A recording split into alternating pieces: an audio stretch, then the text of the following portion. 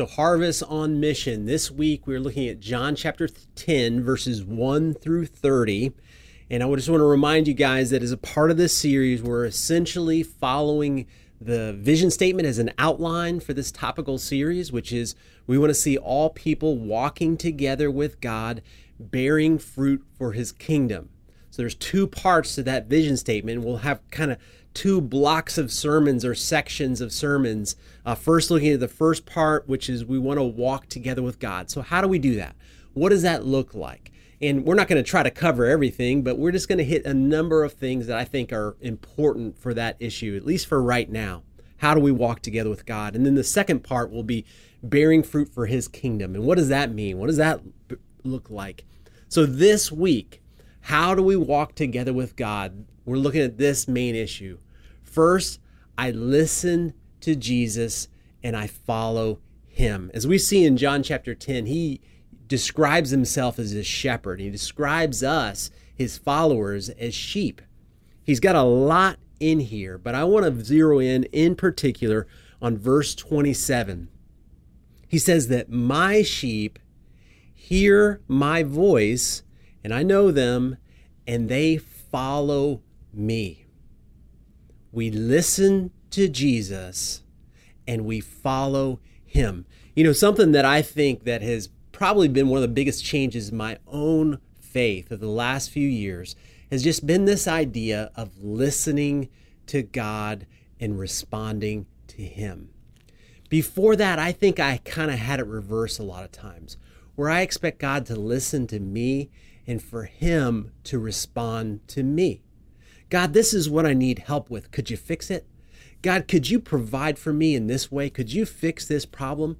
And not that that's necessarily a bad thing. I believe that God does desire to meet our needs and even meet our desires and our wants.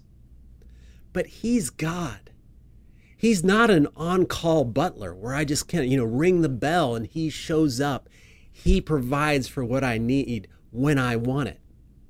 That's not the way it works. And we don't see that at all in Scripture.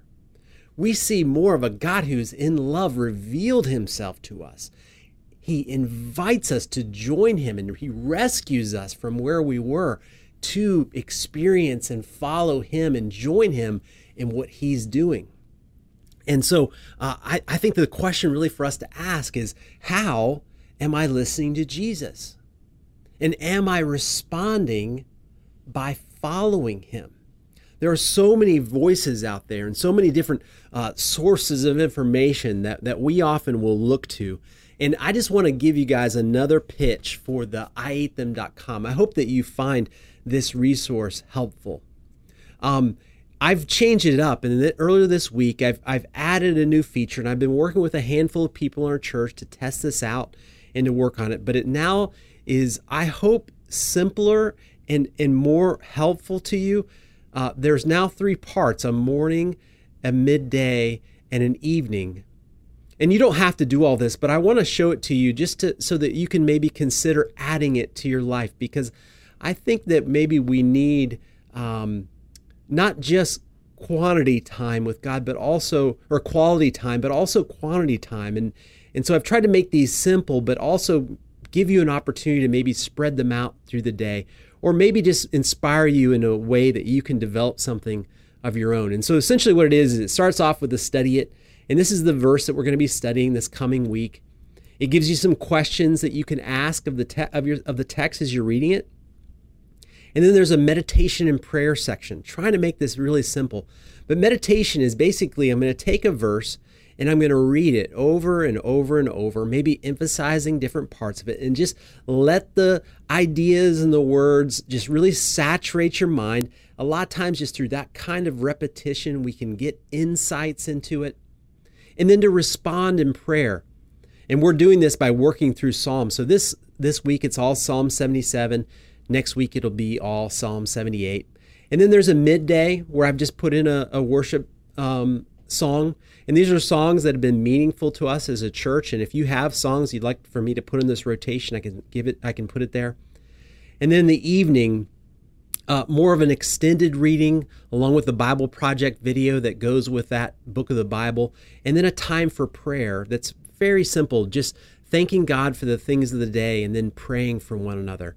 And I've found that this has been a very helpful thing to me in my walk. Just spending a little bit more time, just not in bulk of time once a day, but smaller, shorter times, multiple times during the day, and getting different approaches to prayer and different approaches to Scripture, different approaches to worship. It's been a helpful thing to me. But the bottom line really is about listening to Jesus, letting him be the input to us. And again, what are the other inputs? Because obviously there's so many in our world.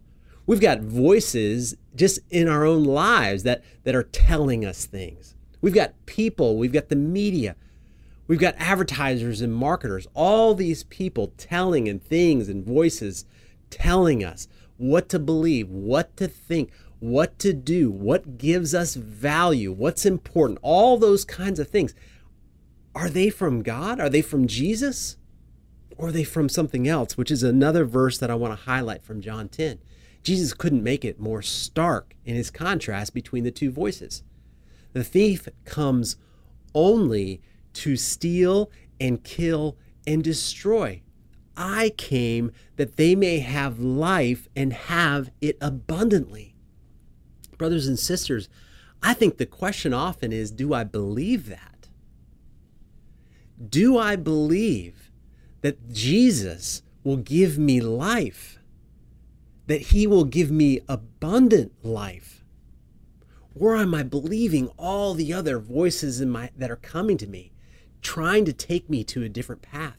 And of course, we need to realize when that thief comes to us, he doesn't knock on your door and say, "Hi, I'm the thief and I'm here to steal, to kill, and destroy your life." He doesn't do that. Of course, he presents it in a way that looks appealing. But brothers and sisters, we need to believe what Jesus says, that he is a good shepherd and that he has come to give us abundant life.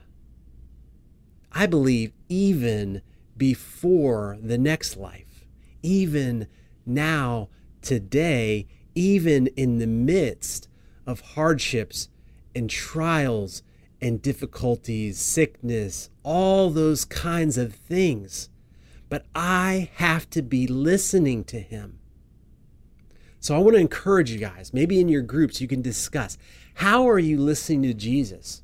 What does your practice look like? Is it a once a week thing where you're just reading a little bit and then moving on? Is it maybe you just listen to sermons now and then, or just worship music? Or are you letting Jesus be the dominant voice in your life, speaking to you?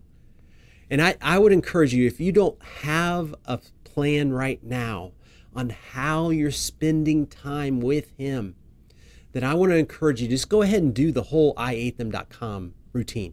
The morning, the midday, and the evening. And then maybe with time, you can adjust it, find some things that work for you, but just go through that process. I'd really encourage you to do that. And let him be the voice that's talking to you, and you respond to him. Not the other way around, where I wait till I have a need, I go to him, expect him to listen, and expect him to respond to me. Jesus, what do you have for me right now in Psalm 77? And the next week, Jesus, what do you have for me in Psalm 78, or whatever it might be? And the other thing that I just love about this concept that we've kind of just sort of stumbled into is that when we're doing this together, when we're all reading from John 10 this week, when we're all following the same plan, we are quite literally on the same page. We are quite literally walking together with God. And I just love that. And I love the synergy that comes when I have conversations with those of you that I'm meeting with and talking with now and then, that our minds are hearing from God in very similar kinds of ways.